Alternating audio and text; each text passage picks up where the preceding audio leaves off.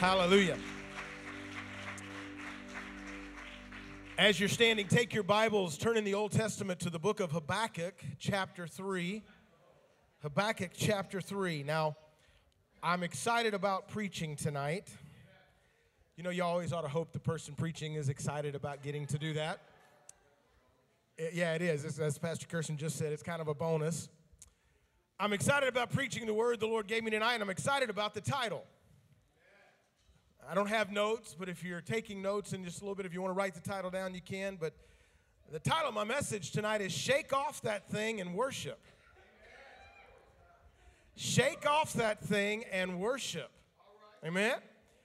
All right, we'll read Habakkuk chapter 3, verses 17 and 18 in just a second. But you know, me growing up in the South and playing sports and even just playing in the neighborhood and stuff, you know, there's times when you hurt yourself and somebody says, I'll just shake that off. You know, just shake it off. You know, in basketball, the saying is, you know, no blood, no foul. You know, if you, especially in neighborhood pickup games, what do you mean I fouled you? You know, you're not bleeding. There's no foul. I remember one game I was playing in high school, and I got fouled really bad. I mean, literally, I got scratched and had red marks on my arm, and the referee didn't call it. He didn't call that foul. So as I ran back by him, I kind of held my arm out, and he looked at it and kind of like, so he made up for it the next time I went up for a shot. The guy just barely nicked me, and he called a foul because he was making up because he figured he owed me for the one that I got really hurt. All right? And I don't know, most dads, maybe you do, maybe you don't. If you're like me, most dads, you tell your kids when they fall down and hurt themselves, I'll just get up, you know, don't cry, just shake it off, you know, put a little dirt on it and keep going. You know, and of course, my kids will testify what my favorite saying is to them. You know what, I'm going to say something like, ow! And I'm like, what's wrong? I hurt my hand with a shovel. And it's like, well, I'm not going to ask how, but I'm going to be like, does it hurt? Yes, it really hurts. And what do I normally say to them? They could tell you, well, let me kick you in the knee, and then you won't worry about your hand. Now, I've never really done that.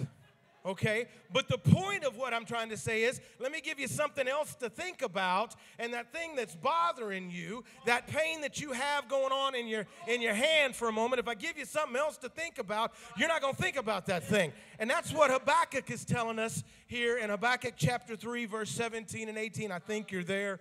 Let's read it. It says, even though the fig trees have no blossoms, and there are no grapes on the vine, even though the olive crop fails and the fields lie empty and barren, even though the flocks die in the fields and the cattle barns are empty.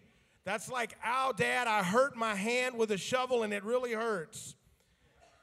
Here's what Habakkuk says in verse 18. Yet I will rejoice in the Lord. I will be joyful in the God of my salvation. I'm going to read that part again. Yet I will rejoice in the Lord. I will be joyful in the God of my salvation. Come on, let's pray. Father, I thank you for the truth of your word tonight. Lord, I thank you for your presence here. God, I pray tonight in the time that we have, the Lord, you would help me deliver this message as you've given it to me, Lord, to encourage your people, to bless your people, and Lord, to see some things that have tried to attach to us, some things that have tried to cause us pain, some things that have tried to cause us discomfort, and even to cause us to lose hope. Lord, give us the ability and the strength and the power by you, Holy Spirit, tonight to shake that thing off and worship you with all we've got. And we praise you, Lord, in your name. Amen. You may be seated. Amen. Now, have you ever been there like what Habakkuk was talking about? Have you ever had those times in your life when it looks like nothing's going right? You were dependent on something, you were counting on something to happen, and it didn't happen. Have you ever been in a situation like the prophet Habakkuk? Well, let me tell you tonight, if you haven't been, you will be. If you haven't been there just yet, just keep on living. Well, now, you, Pastor Barry, you sound like a prophet of doom. I'm not a prophet of doom, but I'm being realistic. Life comes with problems built in. Jesus himself said that. He said, in this world, you will experience trouble. But be of good cheer, because I have overcome the world, Jesus says. So we might as well understand we're not going to get through this life. God doesn't guarantee us and promise us to get through this life without trouble, without hardships, without pain, without getting our heart broken at least once or twice. God doesn't promise us that we won't be lied on, persecuted, and despised. In fact, in Matthew chapter 5, Jesus said, blessed are you when you're persecuted, when you're reviled, when they lie about you, when they say all manner of evil against you for my sake. If you throw in some betrayal, some deception into the pot, man, it can be tough, and that can be what life can be. And all you got to do is look in the Bible, and you'll see what I'm talking about. David was a great man of God. He was the king of Israel. He was a worshiper. But all of that didn't exempt David from a life of pain. If you study David's life, you'll see he was a man who endured much pain. Take a look at Job. Job was a righteous man, but he endured much more grief and pain than it would seem humanly possible for somebody to endure. And yet I love what Job said. Though he slay me, yet will I praise him. Amen? Amen. Sometimes you got to learn to just shake that thing off and worship the Lord. I could go on and on, but the point is clear. Sometimes life hurts. Sometimes things happen and they go wrong. And sometimes there are storms, and sometimes there are even disasters. If you look in Scripture, you'll see sometimes there's people that are in the pit, and sometimes they're in the fire. Sometimes there's people on the mountain calling down fire on the people from heaven, and sometimes that same person, you're in the cave hoping that Jezebel doesn't find you because she said she's going to kill you. There are just some things that happen to us all just simply because we live in this world. It's a sinful world. It's a fallen world. That's why they need Jesus. That's why you and I needed Jesus. We needed to be saved. We didn't need somebody to come and just tell us we're okay. We didn't need somebody to come and just say, you know, if you just try a little harder, you'll be okay. If you just work real hard at trying to be nice, everything will work out. You know, if maybe somebody's not liking you right now, so, you know, change the way you approach and talk to them. And when you do, it'll get better. Things will smooth out. That's not what we needed to hear. We needed to hear there is a Savior, and his name is Jesus. And there is only one way to heaven, and that's why he came to give his life, to die on the cross, to shed his blood, to be buried in a borrowed tomb, and be resurrected on the third day so that you and I could have heaven as our eternal home. Amen? Because without that, guess what? We have no hope. And when you don't have hope, man, it makes life, you're in trouble. Amen. Yes, you are. There are some things that happen to us because we're in this world. Then there are some things that are happening to us because they're demonic in nature. They are attacks straight out of hell. Because guess what? Satan hates you. He hates me. Newsflash, in case you didn't know that. You are a marked individual because you claim Jesus as your Lord and Savior. Hell is wanting to rage against you, but I love what Jesus said when he asked his disciples who I am. And Peter gave the great revelation, you are the Christ, the Son of you're the living God. And he said, that's right, upon this rock of revelation, I will build my church, and the gates of hell will not prevail against it. And let me just share with you that in case you think that it means that I'll build my church on this rock, and when hell attacks, they won't prevail, that's not what Jesus was saying. Because I've never seen gates unhinge themselves from a fortress and march against an army. I've never seen gates do that. Gates are put up by the fortress to protect and keep the army on the outside from coming in. So what Jesus is saying is, upon this rock of revelation, that I am the Christ, the Son of the living God, the gates of hell will not be able to stop the kingdom of God being advanced from this day forward. That as you move out in faith, claiming the name of Jesus as your Savior, walking in your God-given authority, ready to rout the gates of hell, they're not going to be able to stop you and I. And because of that, we're marked individuals. I think I might. And because we're marked individuals by Satan, he's going to do everything he can to convince us that we're not worthy of the calling that God has put upon our lives. Paul tells us that in Ephesians. He prays that we would begin to learn to walk worthy of the calling that God has placed on our lives because we have been called by God. First and foremost, we've been called by, and I just deviated from my notes, but it's all right. First and foremost, we've been called to be the sons and daughters of God. The Gospel of John says, for as many as believe on him, to them he gave the right to be called the sons and daughters of God. Not by the will of man, not by the will of the flesh, but by the will of the Father. So because we've been called by that, we're supposed to walk worthy of that calling. So church, lift your head up. Put your shoulders back. Not in a proudful way, but in a I'm proud of my God, my Savior, my Father, because of what he's done, and I'm going to live like it. I'm not going to be ashamed. Hallelujah. But there are demonic attacks that come against us. There are attacks that come straight out of hell. 1 Peter 5:8, Peter says, stay alert. Watch out for your great enemy, the devil. He prowls around like a roaring lion looking for someone to devour. John 10:10, Jesus said, the thief comes not but to steal, kill, and to destroy.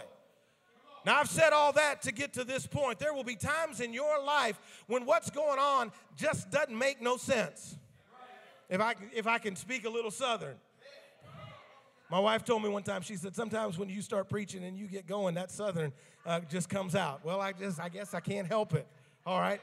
Sometimes things go on and happen in our life that just don't make no sense. But you know what doesn't make no sense even more? That in the middle of those things, we begin to praise the Lord.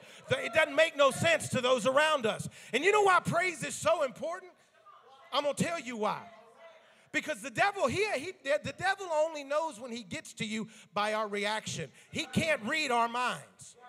He sends fiery darts, the Word of God tells us. That's why we lift up the shield of faith. He sends fiery darts, and he can't tell if it's being effective except for the way that we act, except for the words that we say, except for the actions that we display. So when the devil starts throwing stuff at you, when life starts happening, when storms start coming your way, when disaster might come knocking at your door, the only way the devil's going to know he's effective is if we don't praise God.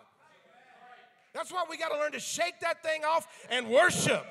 Shake that thing off and worship in the midst of the greatest storm you're ever going through. Well, now, some might say, well, Pastor, you're just denying the inevitable. No, I'm not. I'm declaring the undefeatable, the kingdom of God. See, it's not like when you're sick and you lie and say you're not sick, then guess what? You're lying. But when you're sick and say, you know, I'm sick, but by his stripes I have been healed. By his stripes I am being healed. I am walking out my healing. I am walking out what God has brought and promised and given to me. Then you're not lying. You're just declaring the truth of what the Word of God says is available to each one of us. Amen. So sometimes in our life when things are going bad, it just don't make no sense to praise God. But can I tell you tonight, church, that's what we need to do. It confuses the enemy. He scratches his head and says, but I sent that thing against them. And because I just knew they were going to get discouraged. See, sometimes, and I might make reference to this again in a little bit because I think it's in one of my points. God and the devil are not on the same level. And yes, that rhymes. God and the devil are not on the same level. Now, the devil has more power than you and I. He was created as a being of power. If you know anything about what the Word of God says, we know that Lucifer was one of the three mentioned archangels in Scripture. There's three archangels mentioned in Scripture. Lucifer is one of them. Michael's one of them, and Gabriel's one of them. And they all had distinct jobs. And Lucifer's job was worship leader in heaven. His job was the one, the Bible tells us that when God created him, he made within his body musical instruments. So that literally when he moved, when he raised his hand, when he walked, music would emanate from him. And that music was directed towards the worship of God and the worship of the throne and the worship of the King of Kings and the Lord of Lords. That was Lucifer's job. That's why he can't understand. When he's bringing an onslaught, whenever life is happening, whenever people are mistreating you, whenever things don't happen, you didn't get that promotion that you worked so hard for and you just knew that you were going to get. You didn't get that pick for that team or you didn't get that many likes on your Facebook or people aren't liking your Instagram or stuff's not happening in your life. You know, God, I want it and I want it now. 30 seconds. God, I guess you're not going to do it. The devil doesn't understand when those things happen and we say, I will bless the Lord at all times. His praise will continually be in my mouth. I will lift up my hands in the sanctuary. I will declare, I will say of my God, I will rejoice in his name. When we do that, the kingdom of darkness just doesn't understand that. We got to learn to shake things off in worship. Now, when we talk about things making sense of something, we mean that it's understandable and that it is agreeable to what is before us, and it's logical and it's reasonable. But Habakkuk, this man of God, was doing something that just didn't make no sense. He was standing in the midst of chaos. He was standing in the midst of loss, of emptiness and confusion and disappointment, and he did something that sent shockwaves through hell and applause through heaven. He said, "Yet I will rejoice in the Lord. I will joy in the God of my salvation." Come on, church. Basically, what he said was, I have decided I'm going to praise my God even when it don't make no sense. I may be going through a season of sickness. I may be grieving over the loss of a loved one. I may be walking through the fire of family problems and turmoil. I may be crying myself to sleep at night over my prodigals who are away from home. The banks may even be threatening foreclosure on my house. My company says they're downsizing and they might have to let me go. Well, when all that's happening, woman of God, man of God, what are you going to do? Shake that thing off and worship. Shake that thing off and declare the goodness of God. The Bible says, I will see the goodness of God I would have lost heart had I not seen the goodness of God in the land of the living. We're breathing, aren't we? We're still upright, as they say, as it's a southern thing, I think. It's upright and taking in nourishment. We're still upright and taking in nourishment, so we have a reason to praise God. That's why the Bible says, let everything that hath breath praise the Lord. David even went on to say in Psalms, the dead cannot and will not praise God. So as long as we're alive, we need to lift up a shout. We need to lift up our hands. We need to lift up a holy roar. We need to stand in the face of opposition from the enemy and from the world and even from our flesh and declare, thus saith the Lord, I am blessed and highly favored. Hallelujah. Amen. Some things we don't need to do when this stuff happens is we don't need to get angry at God and accuse him of not loving us and not caring about us. We need to do what David did, encourage ourselves in the Lord. Get our praise on, amen? And hey, don't get your praise on just when Brother Toby or Minister Mike or somebody hits the right note on the key. Okay? Get your praise on in the morning. I heard somebody say, I'm getting old. I can't remember everything from where it was that I heard everything that I've heard. But I heard somebody say, the Holy Spirit is our helper. So why not first thing in the morning when you wake up say, Holy Spirit, thank you for who you are. You're my helper. I need your help today. And I'm just going to praise you for the help you gave me yesterday. I'm going to praise you that you watched over me in the night. I'm going to praise you that my eyes popped open this morning when the alarm clock went off. Instead of, oh, God, it's morning, we should say, good morning, Lord. Another day you have given me. Get your praise on. Keep your praise on. Put on the garment of praise for the spirit of heaviness. Open your mouth and praise God. Give him praise that's due his name. Because see, in case you didn't know, God never promised us a problem-free life. I already mentioned what Jesus said. Here's a couple other scriptures. Isaiah 43, verse 2. When you go through deep waters, I will be with you. When you go through rivers of difficulty, you will not drown.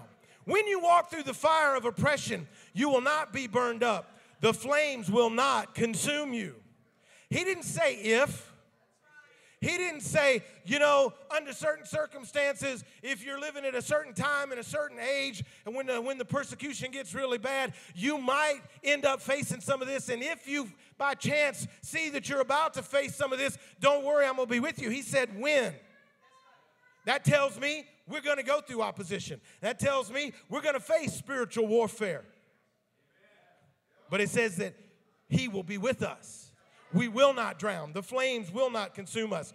Psalm 34:19, the righteous person faces many troubles, but the Lord comes to the rescue each time. Or, as the King James Version says it, many are the afflictions of the righteous, but the Lord delivereth them out of them all.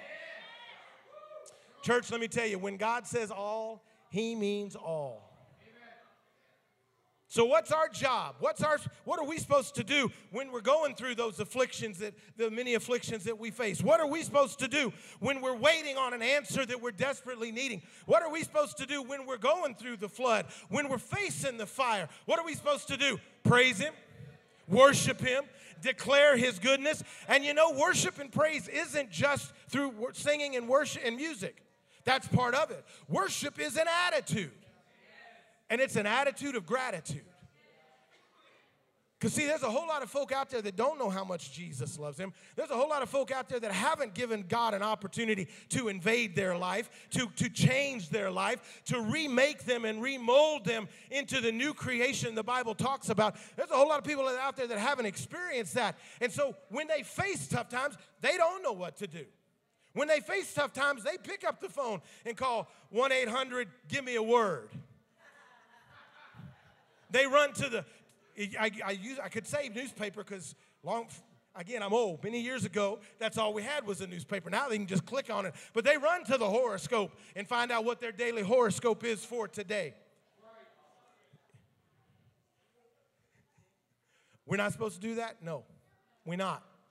We're supposed to trust in the Lord. We're supposed to depend on the Lord. We're supposed to run to the Lord. We're supposed to cling to the Lord. We're supposed to depend on him for everything. The Bible says in him we live and move and have our being. Peter tells us that through Christ, through Jesus, we have everything we need for life and godliness. So that's what we're supposed to do whenever we face these things.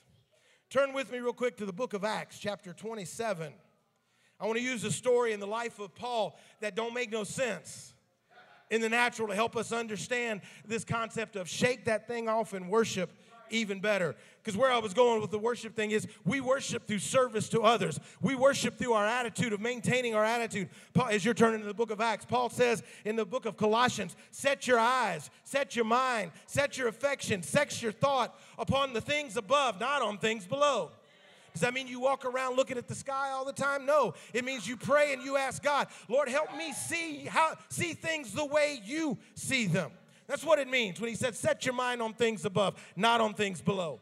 Because we can get too busy looking at what social media tells us, at what Hollywood tells us, at what Dr. Phil or Dr. Oz or anybody else tells us, and we can get really worried, and we can get, oh, am I going to get that? You know, one of the worst things is, I don't even know that, I can't think of the name of it right now, but you can get on Google and you can type in your symptom, you know,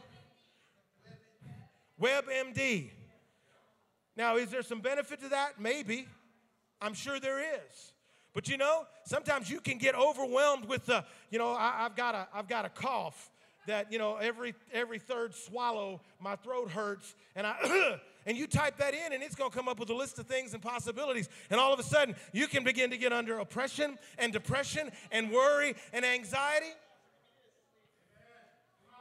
So we need to set our thoughts, our mind, our affections, our eyes on things above. God, how do you see things? Lord, teach me to see things through your eyes. Lord, teach me to see the world around me, the people that are lost and dying around me through your eyes, not through mine.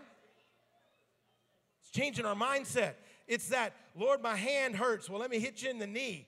No, let me change your perception. Let me change your perspective. Let me give you a different way of looking at something. And when you look at it through God's eyes, it won't look as bad as it looks through our natural eyes. All right. Acts chapter 27 and 28 is a story in the life of Paul. We're going to learn 4 things from this story tonight. And I'm going to summarize real quick, and then I'm going to read some of this in detail through each one of the 4 points. But basically, Paul became a prisoner of the gospel. In fact, he knew he was going to be a prisoner of the gospel. That was one of the ways that he knew he was going to get to go to Rome and be able to stand before Caesar and all the officials in Rome and declare the gospel. So he became a prisoner for the gospel. And in this passage, Acts chapter 27, it tells us that Paul in chains was on a boat. And this boat was making a trip, and it was sailing. And Paul had a feeling, and he began to tell because they'd had some rough weather, and they'd been to different ports, and they were trying to figure out the best route to go. And it looked like that they should be ready to set sail. And Paul said, he said, and I'll give you the specifics in just a minute. He said, we don't need to make this voyage. If we make this voyage, things are not going to go well. But they ignored him, as the word says, and they sailed on the advice of the captain. And as they sailed, a big storm came up. And they were afraid they were going to drown. This storm was really, really bad. It was buffeting the ship. It was rocking back and forth. They started throwing stuff overboard. The soldiers thought about killing the prisoners and throwing them overboard to lighten their load. It was a bad day. I don't know if you've ever had a bad day like that, but Paul was having a bad day. And in the midst of that, God appeared to him and said, God told him, he said, hey, everybody's going to be okay. Just don't leave the ship. Well, that don't make no sense. We got lifeboats. We got life jackets of some type. Way back then, I'm sure they had some kind of flotation device. We got these things to do in this scenario. We should be doing that. And Paul says, listen, I'm telling you, don't leave the ship. If everybody stays on the ship, everybody will be safe. We might lose the whole ship, but nobody's going to lose their life. And the storm rages, the ship's torn apart, everybody makes it to safety, and they get to dry land. That's the story in summary. Here's 4 things that I want us to see from this story. Number 1, you aren't exempt even when you're doing the right thing. I think I've already established that through what I've just told you and the verses I just shared with you. You aren't exempt from storms. You and I are not exempt from disasters. You and I are not exempt from things that drive us to our knees and we cry to our Father in heaven, Lord, I do not understand. And this is just a side note, something that the Lord has taught Jan and I. And I'm going to take a stop for just a second. I'm very thankful and proud to have my family sitting on the front row. They mean the world to me. Oh, yeah, come on. They're amazing.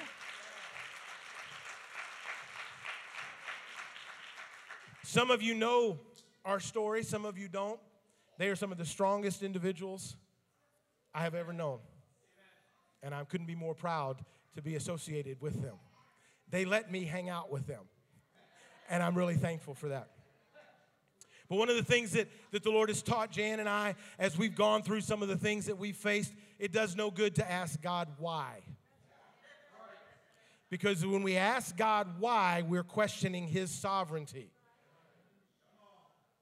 Better, instead of asking God why, ask God, what do I do now? What do I do now? What do I do in the face of this disaster? What do I do in the face of this financial ruin? What do I do in the face of this situation that I didn't see coming, that came out of left field, that seemingly came out of nowhere? What do I do in the face of I'm doing everything right that I know to do and it still happened? What do I do? And that's something we can learn from Paul tonight, because we are not exempt when doing the right thing. After Paul's Damascus Road conversion, Saul the persecutor became Paul the missionary, the preacher, the evangelist, the church planter. And all it did was get him arrested and imprisoned and persecuted. And now in this passage, handcuffed to a centurion soldier on a boat headed for a disaster not unlike the Titanic. We are not exempt, church, even when we're doing right.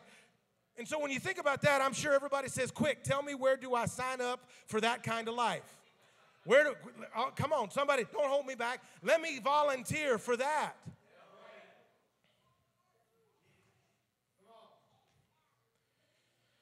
You can read the passage there, 27 verses 1 through 12. I'm not going to take time to read all of it, but in verse 10, actually we'll go to verse 9. I'm reading from the New Living Translation, by the way. I have been all night. Forgot to mention that. We had lost a lot of time. The weather was becoming dangerous for sea travel because it was so late in the fall. And Paul spoke to the ship's officers about it. Verse 10, men, he said, I believe there is trouble ahead if we go on. Shipwreck, loss of cargo, and danger to our lives as well. But the officer in charge of the prisoners listened more to the ship's captain and to the ship's owner than to Paul. And since Fair Havens was an exposed harbor, a poor place to spend the winter, most of the crew wanted to go on to Phoenix, farther up the coast of Crete, and spend the winter there. Phoenix was a good harbor with only a southwest and northwest exposure. Basically, they were saying, Paul, we appreciate what you have to say, but we're not really interested in what you have to say. In fact, we really don't appreciate what you have to say. Why don't you just sit there and be quiet? After all, you are just a prisoner. our captain and the owner knows better. We can't stay here because staying here, we'd get locked in by winter and we'd never get out of this harbor. But we're going to go further up the coast, and when we're going to get to a place that if we have to spend a few days or a little bit of time, it'll be a better place to spend. So here is Paul, radically saved and turning the world upside down for Jesus, and he's heading for disaster, it would seem, and he's done nothing wrong. There are probably many in the house tonight who can relate to that. But let's keep going. Second thing we can learn from Paul tonight, disasters may happen, and they aren't even your fault. Not only are we not exempt from things happening just because we're doing what's right, but disasters may come upon us, and they're not of our making. They're not of our fault. If you look at the next section of Scripture, verses 13 through 20, they set off sailing, and it says they went to several different places. The weather changed abruptly, verse 14 says, and a wind of typhoon strength called a nor'easter burst across the island and blew us out to sea. The sailors couldn't turn the ship into the wind, so they gave up and let it run before the gale. Now, if you've been on a boat, you know what that means. Verse 18, the next day as gale force winds continued to batter the ship, the crew began throwing the cargo overboard. The following day, they even took some of the ship's gear and threw it overboard. Verse 20, the terrible storm raged for many days, blotting out the sun and the stars until at last all hope was gone. The storm was so bad that they couldn't see the sun by day and they couldn't see the stars by night. They were lost. Because if anybody of you know anything about sailing, one of the ways that sailors plot their course, they chart their course by the stars at night. And you can get tossed in a storm, and if you can't see the sun to know whether it's coming up in the east or setting in the west, you don't know necessarily which direction you're going if your compass is broke, if your GPS is on the fritz. And at night, if you can't see the stars, man, you're lost. And in fact, the writer of Acts, which was Luke the physician, Paul's traveling companion, he says that it got so bad until at last all hope was gone. Talk about things going from bad to worse. For Paul, things go from a really bad day, as Luke put it, to losing all hope of being saved. Church, have you ever been tempted to lose hope? What a terrible place to be in. We all need hope. Paul said it himself in Romans chapter 5, verse 5. And this hope will not lead to disappointment, for we know how dearly God loves us, because he has given us the Holy Spirit to fill our hearts with his love. So when we hope in God, we're not disappointed in that hope. Solomon tells us in Proverbs 13:12, hope deferred makes the heart sick, but a dream fulfilled is a tree of life. Other passages, Titus chapter 3 says, because of his grace, he made us right in his sight and gave us confidence and hope that we will inherit eternal life. 2 Corinthians 4, 16 through 18. This is why we never give up. Though our bodies are dying, our spirits are being renewed every day. For our present troubles are small and won't last very long. Yet they produce for us a glory and a hope that vastly outweighs all of those troubles and will last forever. So we don't look at the troubles we can now see. Rather, we fix our gaze on things that cannot be seen. For the things we see now will soon be gone, but the things we cannot see will last forever. Church, what's your hope fixed on?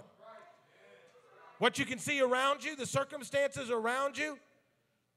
Is your hope fixed? My hope is built on nothing less than Jesus' blood and righteousness. I dare not trust the sweetest frame, but wholly trust and lean on Jesus' name. Hallelujah. A few more verses. 1 Peter 1:3. All praise to God, the Father of our Lord Jesus Christ. It is by his great mercy that we have been born again, because God raised Jesus from the dead, and now we live with great hope and expectation. Romans 15:13. I pray that God, the source of hope, will fill you completely with joy and peace because you trust in him. Then you will overflow with confident hope through the power of the Holy Spirit. Oh, church, how we need hope.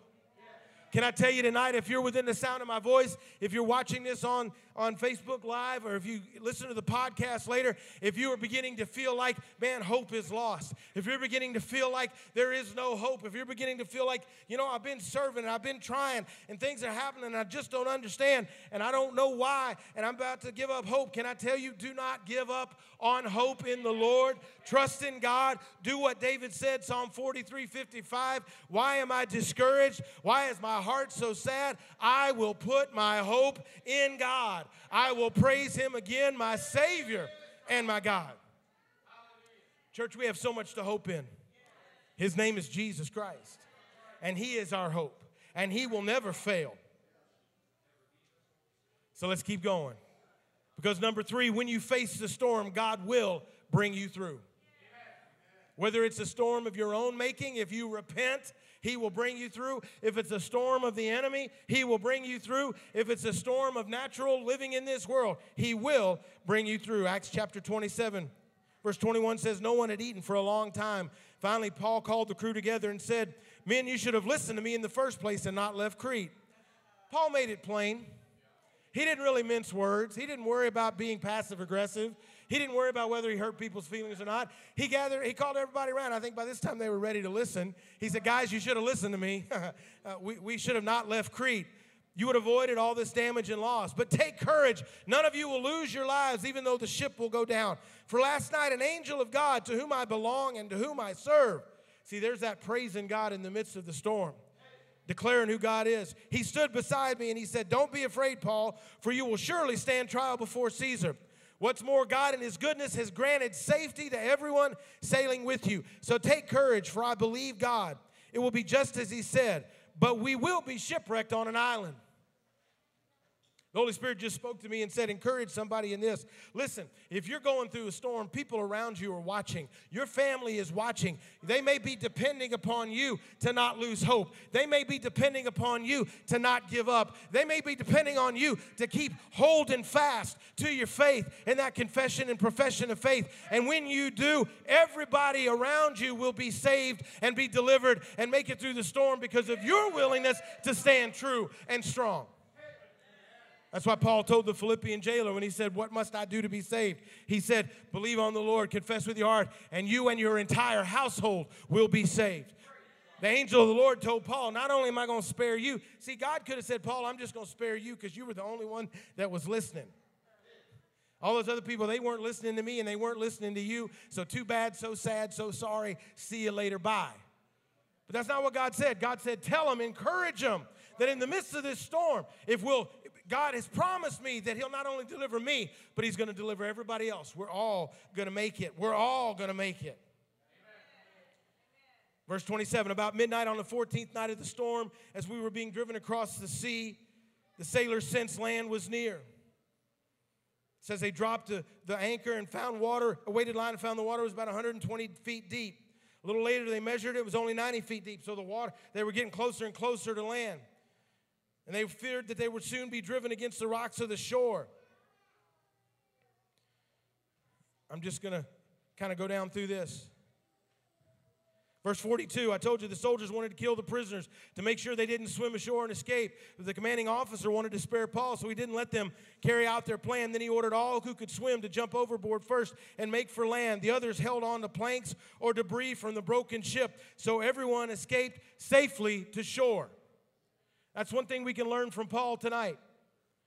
We're not exempt from storms when we're doing right. The storms and disasters may come upon us, and even when it's not our fault, but when they do, God will bring us through the storm. God will bring us through the storm. Storms will happen when you're doing good. They will rage against you and I. When we bring them on ourselves because of our bad, wrong choices, then we need to repent, as I said. But they'll still try to destroy us. Because there's a bad devil who wants to destroy us, storms will happen. Remember, God and the devil are not on the same level. And the devil already knows in his heart he's defeated. He already knows what Jesus accomplished on the cross. But see, he even lies to himself. The Bible says that the devil is the father of lies. And that means nothing that comes out of his mouth is the truth. Everything that comes out of his mouth is a lie. Everything that he thinks is a lie. So he thinks that for some reason, somehow, even though Jesus defeated him on the cross. And the Bible says that God, through what Jesus did, made an open display of the defeat of Satan. That Jesus descended while he was in the grave. He descended and took back the keys of death, hell, and the grave. And led all those that had been waiting on that day, all the saints of the Old Testament, he led them out of captivity. And Satan was defeated. He knows that. And yet he still lies to himself that he's going to win, that somehow he's going to defeat. That's why he's going to try to carry out his plan. And the one area, the one way, the only way that Satan will be victorious is every soul of mankind that he takes with him to hell. That's why God wants you and I to be involved in advancing the kingdom of God, even in the midst of storms. That's why God wants you and I to realize our God-given right and authority to proclaim the gospel of Jesus Christ, cause the world to figure out what to do about us instead of us trying to figure out what we're going to do about the world. How are we going to handle what the world's doing? No, the world needs to figure out how they're going to handle us because we carry the truth and the message of the truth. Storms will happen. But, however, in spite of, even though all those things may be true, here's a greater truth. God will never leave us nor forsake us. He is and will be the strong tower that the righteous can run to and be safe. Under the shadow of the Almighty, under his wings, we can find rest and protection and safe passage through the greatest storms in life.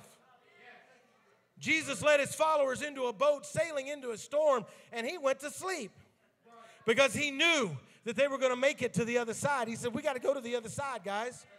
So if Jesus says you're going to go through this storm, you're going to go through the other side, you're going to get somewhere, that's because there's a reason for you getting to the other side. There were people dependent. There was souls dependent on Jesus getting on the other side. And that storm came up, and Jesus didn't sweat the storm. He didn't worry about the storm. He laid down and took a rest. Now, the Son of God, God in the flesh, needed to sleep. Well, he was God in the flesh.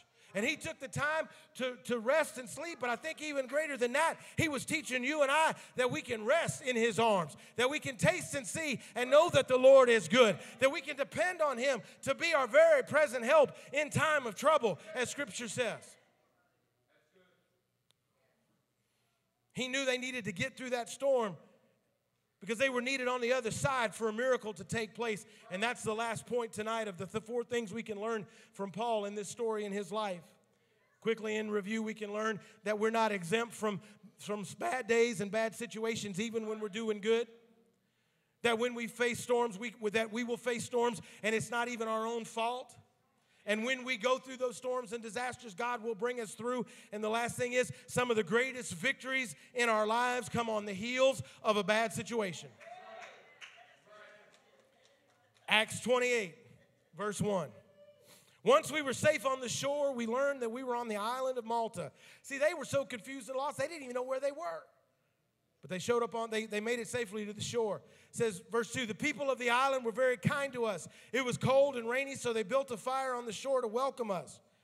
Verse 3, as Paul gathered an armful of sticks and was laying them on the fire, a poisonous snake, driven out by the heat, bit him on the hand.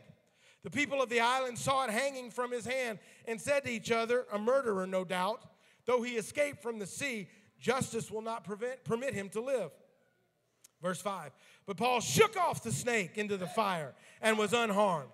The people waited for him to swell up or suddenly drop dead. But when they had waited a long time and saw that he wasn't harmed, they changed their minds and decided perhaps he was a god. Verse 7, near the shore where we landed was an estate belonging to Publius, the chief official of the island. He welcomed us and treated us kindly for 3 days. As it happened, Publius' father was ill with fever and dysentery. Paul went in and prayed for him, and laying his hands on him, he healed him. Then all the sick people on the island came and were healed. As a result, we were showered with honors, and when the time came to sail, people supplied us with everything we would need for the trip. Do you understand, church? Do you understand, church? When something tries to attach itself to you, depression, worry, anxiety, fear, You need to shake it off and just worship. Because when you do, you may have gone through the worst storm in your life, but if you've learned as going through that storm, I will praise the Lord, I will bless the Lord, I will shake off that junk, and I will worship Him, then you're coming right on the heels of that can be the greatest victory and the greatest miracle that you and I will ever experience in our lives. Listen, sometimes I'm as dumb as a box of rocks. Sometimes I don't get it. Sometimes people who love me, they look at me and scratch their head and say, how did you not see it? But every once in a while, something rises up in me. And beyond my own natural ability, the Lord gives me the ability to persevere and keep going. There was a time when something happened, a tragedy happened. And because I was the senior pastor, and because I had a congregation that was dependent upon me to bring them the words of life, dependent on me to be the shepherd and be the pastor, I couldn't sit down and go, God, why? Oh, God, I don't understand. God, you know what I did? My wife can testify to it. I went and shut myself in with the Lord. And when I got up in the pulpit that Sunday morning, I had people, and I'm not trying to brag, I'm bragging on God. I had people tell me that was one of the greatest messages I ever heard you preach. And my wife told somebody who knew the situation and knew what was going on, said, my husband decided to do what he knows best how to do, and that's declare the goodness of God and preach the truth of the gospel. And as I did, you know what? It didn't change the reality of the tragedy that we were in the midst of. All it did was help me keep my perspective focused on the right thing. I was shaking that stuff off. I wasn't going to let that stuff cause me to turn my back on God and to run away. I was determined to follow Him.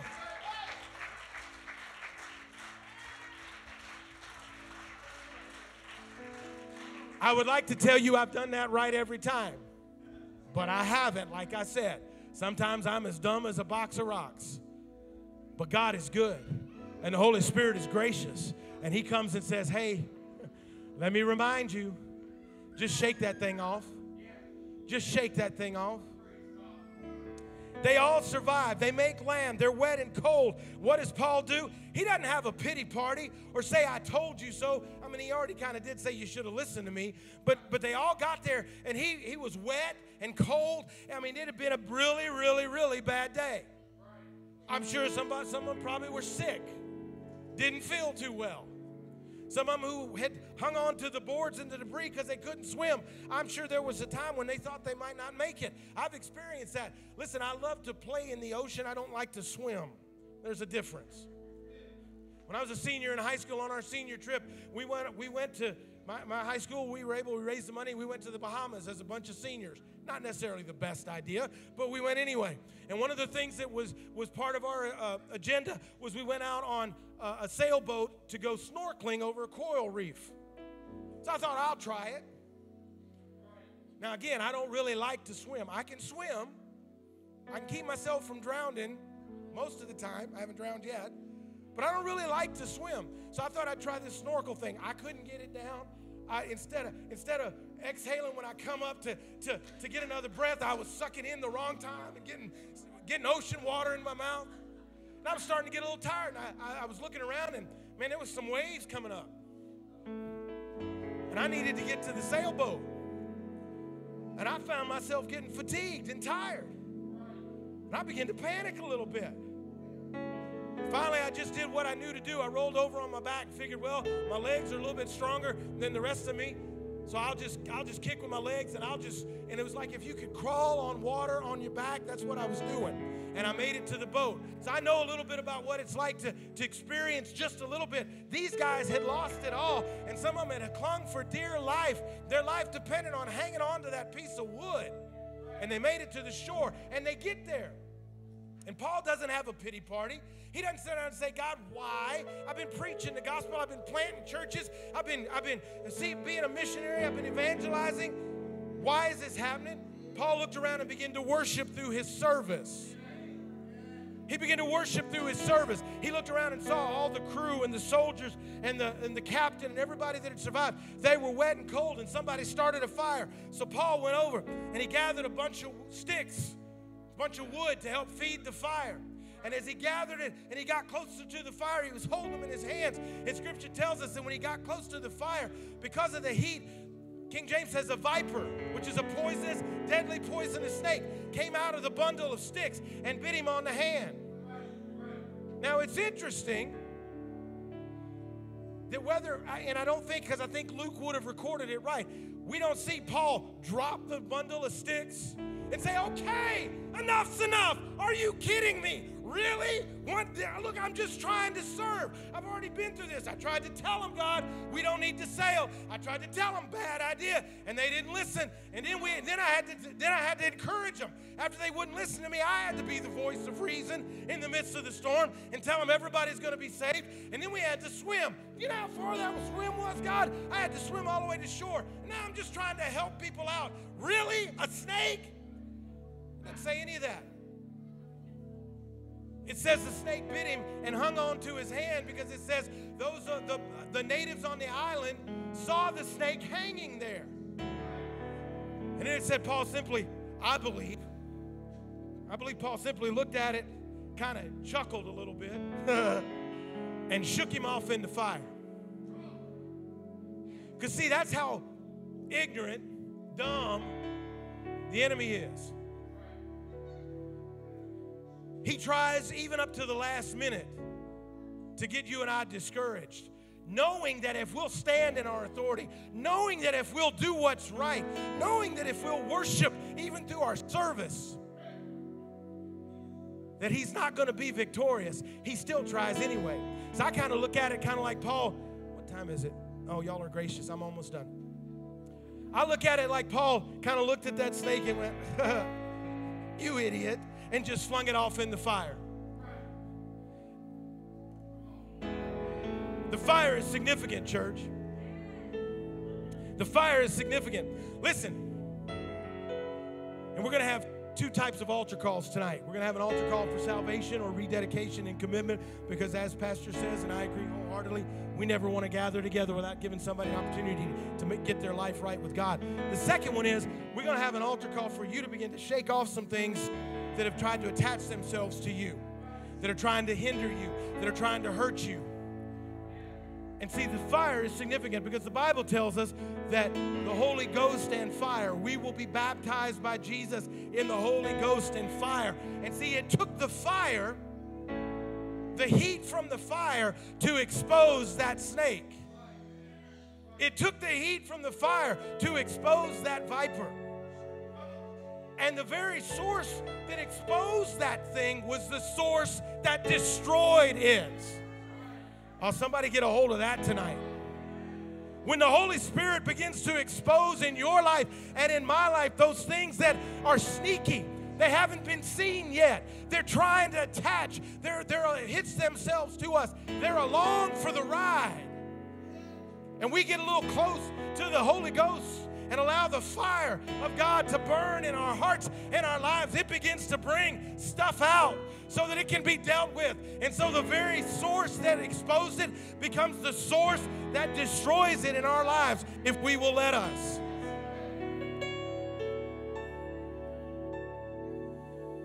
Oh, thank you, Jesus.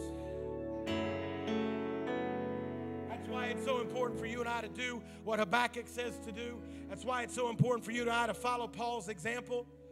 Though the fig tree be barren, though there be no oil from the olives, though the crops be destroyed and the cattle are dead, though it looks like disaster at every turn, yet I will praise him. And as we worship God, as we praise him, as we worship, we begin to shake off that stuff that the Holy Spirit reveals in our lives. We begin to shake it off. Addictions, afflictions, things that have tormented us for years, some things that we didn't even know about, some things that were hidden and they were going along for the ride. See, if Paul wouldn't have gotten near the fire, there's a chance that snake would have stayed in that bundle of sticks. Maybe Paul would have gone and thought, well, there's enough wood on the fire right now. I'll just take this and keep it near my tent, or not my tent, my piece of ground, because they didn't have tents, they didn't have anything. I'll just keep it here beside me. But he got near the fire. And when he got near the fire, it was exposed. And then he allowed the fire to be the agent that destroyed it. Come on. Let's let the Holy Spirit do what he wants to do tonight. What are you going to do tonight, church, when things don't make no sense? Worship. Shake it off. Shake that thing off and worship him. Stand with me all across this place. Again, thank you. You've been gracious.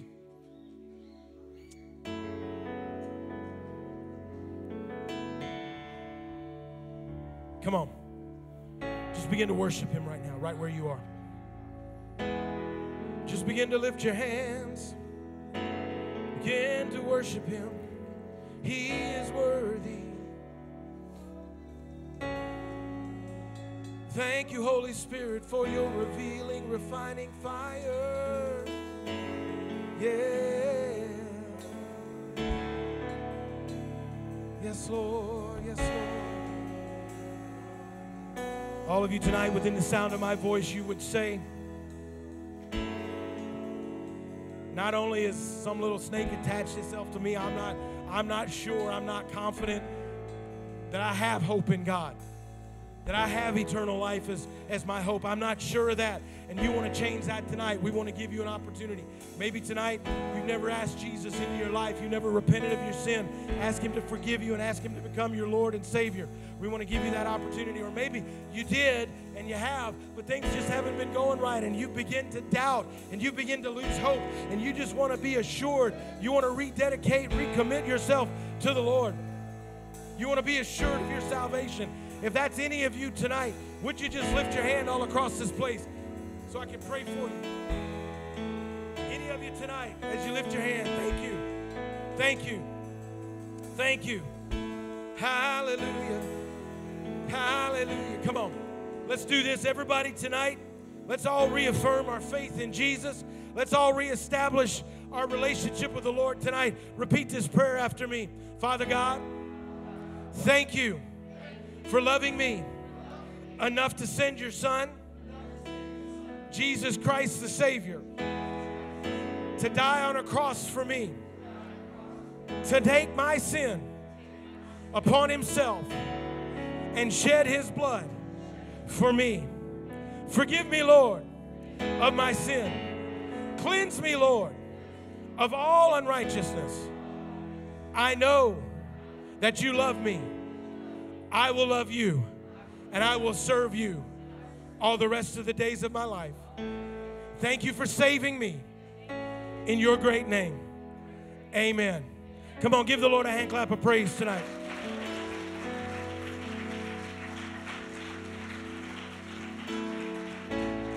All right, I mentioned to Brother Toby before service, I said, you'll catch from the gist of my message, we need to do some worship and shake some things off. Listen, when you worship God, you're focusing on him. You're not denying that those things are there. You're not denying that addiction. Why do you think we had somebody during worship come forward and throw down an object of their addiction? Because they were worshiping God. And suddenly, as they were worshiping God, their worship to God caused that to be greater than that pull of that addiction. So we're going to worship. We're going to sing. I encourage you, get out from where you are. You'll be dismissed in just a minute, but get out from where you are. Begin to worship and shake that thing off. Shake off that stuff that's trying to hold you back. Shake off that stuff that's hindering you. Come on, let's do it. Step out from where you are if you want. In fact, I ask you, step out and begin to worship the Lord tonight. Rejoice, yes, for the death has lost its power. Hallelujah. Rejoice, church, come on. Rejoice, for the victory is ours. Yes, lift your hands. Oh, sing you heavenly choir. Come on, church, lift your voices higher. Look what our God has done. Rejoice, Jesus showed the risen one. From the grave you rose. Jesus showed the reigning King. You conquered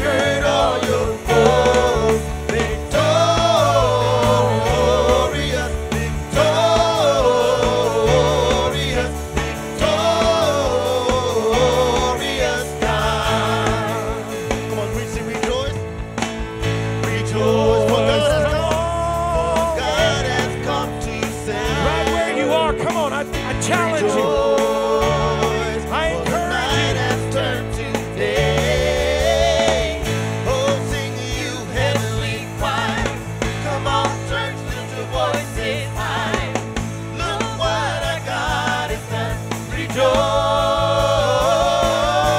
Rejoice. Jesus, you're the risen one. From the grave you rose. Jesus, you're the reigning King. You conquered all your foes. Victorious, victorious, victorious God. Here we go. Look what the Lord has done. Yes. The battle has been won now. Look what the Lord has done. The battle has been won now. Look what the Lord has done. The battle has been won now. Look what the Lord has done. The battle has been won now. Jesus, you're the risen one. From the grave you rose. Jesus, you're the reigning King. You conquered all your foes. Victorious, victorious, victorious God. Come on, come again. Look what the Lord has done. Look what the Lord has done. Come on. The battle has been won now. Look what the Lord has done. The battle has been won now. Look what the Lord has done. Hallelujah. The battle has been won now. Look what the Lord has done. The battle has been won now. Jesus, you're the reason. Yes, you are. From the grave you rose. Jesus, you're the reigning King. You conquered all your foes. Victorious, victorious, victorious God. Victorious, victorious, Declare victorious, He- victorious God. Victorious, victorious, victorious, victorious God. Come on, shout unto the Lord. Shout unto the Lord with a voice of triumph. Hallelujah.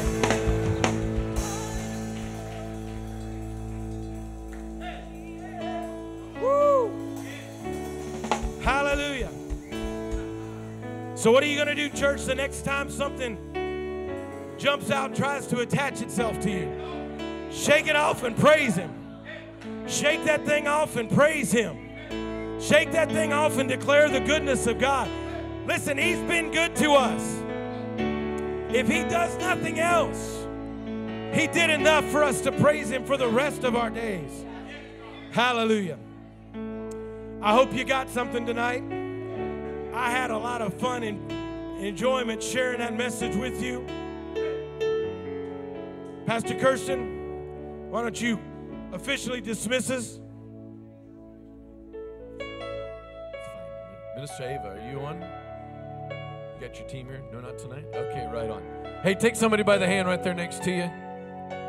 Why don't you pray for them? What a great way to start our week. What an encouraging word. Reverend Barry, thank you so much for delivering the word, encouraging us. Come on, why don't you pray for them this evening. Father, we thank you, Lord, for such a wonderful time together in your presence, in your name, rejoicing. Thank you for your word released in our life. Lord, we start off this week and start off the rest of our lives rejoicing regardless of our circumstance. We're going to praise you all week. Lord, I pray, oh God, your power be released through us. Help us this week to walk in the Spirit. We give you glory in Jesus' name. Amen. Praise the Lord. See you Wednesday.